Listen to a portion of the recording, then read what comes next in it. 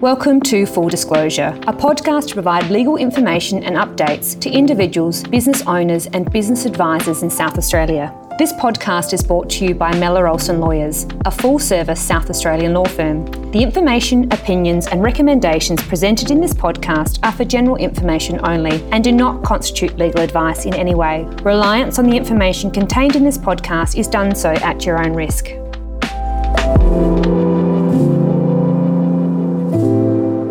In today's episode, we're talking with Mellor Olsen partner Eva Bailey. Eva is a family lawyer. Welcome, Eva. Thanks for having me, Lucy. So, Eva, I've asked you along today. Obviously, as a family lawyer, you assist clients in a variety of parenting matters, including the custody and adoption of children and minors, I'm assuming, under the age of 18. What I wanted to ask you about today is something that we don't hear of that often, but it's the concept of adult adoption. Can you explain what that is, please? Sure.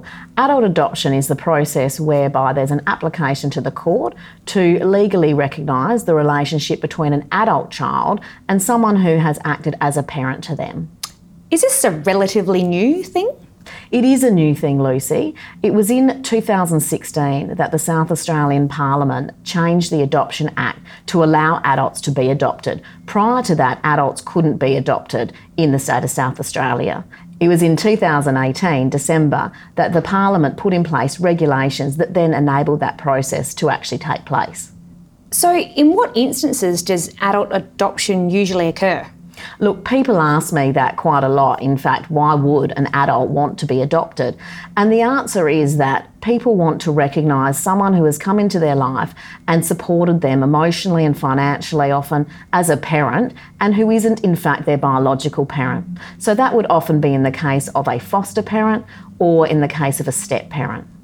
And are you finding that because the legislation's changed, you've sort of got some retrospective parenting relationships that are being recognised as an adult adoption in your practice today? Yes, I am finding that, Lucy, that people are wanting to recognise, and it might be somebody who's been in their life for 10 years or 20 years, but recognise somebody legally who has been a parent-like figure to them, especially where their biological parent hasn't been able to do that for them, and they want to recognise that and effectively thank that person, I guess, for being in that role for them. Oh, it's really lovely. It's sort of giving me all the warm and fuzzies.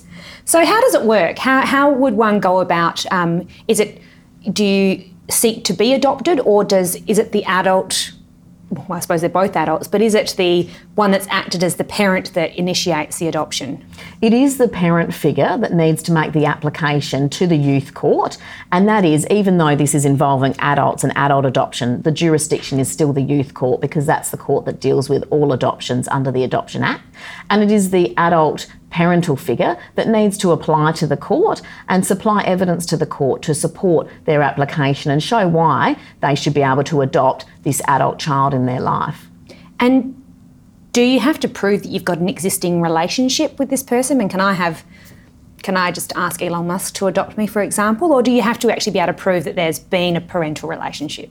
Unfortunately, Lucy, we can't all ask strange billionaires to adopt us. I have had that question before, but it's really to recognise that pre-existing relationship that someone has had with a parent-like figure before they turned 18. That's one of the requirements of the Act, because the intention is to enable those pre-existing relationships to be recognised, not ones that occur after you're 18. Okay, and is there a time period, like could I be now as an adult in my 40s, but I'm recognising a parenting relationship that happened 30 years ago, or does it have to be in a shorter period of time? As long as it's a parenting relationship that existed before you were 18, there's no time limit on when you can bring that application. Oh, that's really interesting. So what happens in the process? You've decided that you're going to go down this application process and both parties are consenting, which we've figured out it's really important. How do you go about it? What has to happen in the first stages?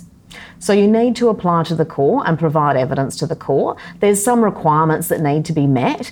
At the end of the day, the adult person applying needs to be resident in South Australia.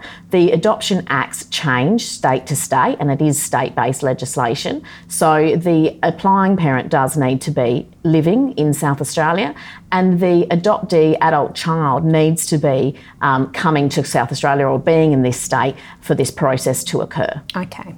So what happens in the situation that, because I can assume that this is a little bit simpler when there is a deceased biological parent, but what happens if there is a living biological parent? How do you go about adopting a child if there's a living biological parent? So quite often there will be one biological parent who's been in the person's lives, and it's someone else who's come in to help look after them as a step parent, or it might be that it's a foster parent or parents. In any case, we need to have the proper and formal consent of the adult child, as well as the proper and formal consent of the biological parents. The court can make exemptions if obviously one of the biological parents, maybe they haven't been involved in the child's life, but they also don't want to give up their rights in terms of a parent to that child. The court can make exemptions in cases where it's appropriate in the circumstances. So you can imagine that it's difficult for the court. They don't treat it lightly, severing that relationship between a biological parent and a child, but at the same time, if you have an adult child who feels very strongly about being adopted by someone who's been like a parent to them, the court can make an exemption and often will do so. How do they decide? It's all about what's based on the child's best interests. That's what the paramount concern of the Adoption Act is about, and that is the reason the court will grant certain exemptions and allow adoptions to occur when it's appropriate in the circumstances. So what changes legally, Effectively, when an adult adoption occurs, the person is then legally the child of that parent and no longer a child of their former biological parent. This can have implications for estates and wills and inheritances, which are all things that we will discuss with our client and mention to the adult child at the time. Sometimes I have had people approach me to go through this process because they've got a complicated will set up and they want to make sure that this child, who's effectively been a child of theirs but not legally, is properly looked after in their will. It also can change a person's birth certificate. So when the adoption order is granted, the court will send it to births, deaths and marriages, and that will then affect the person having a different change on their birth certificate.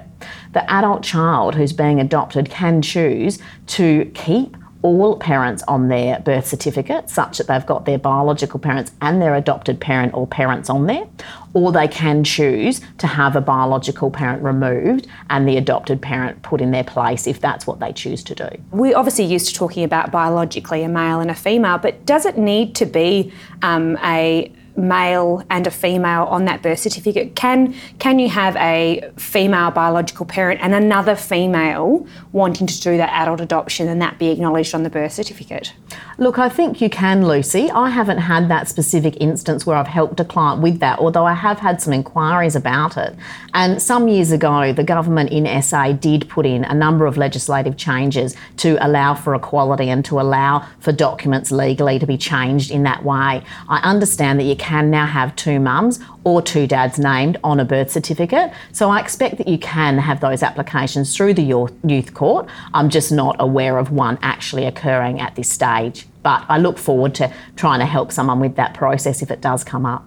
I can imagine that in some complex situations it could be quite cathartic to be able to remove a relationship that you don't have, a fond memory of. And that's right, Lucy. I have had clients, unfortunately, where a biological parent has let them down and not been a part of their life, and they have really felt that absence. And then when someone has stepped in to take that place, it's really important for them to legally recognise that and to remove the biological parent who hasn't been there for them.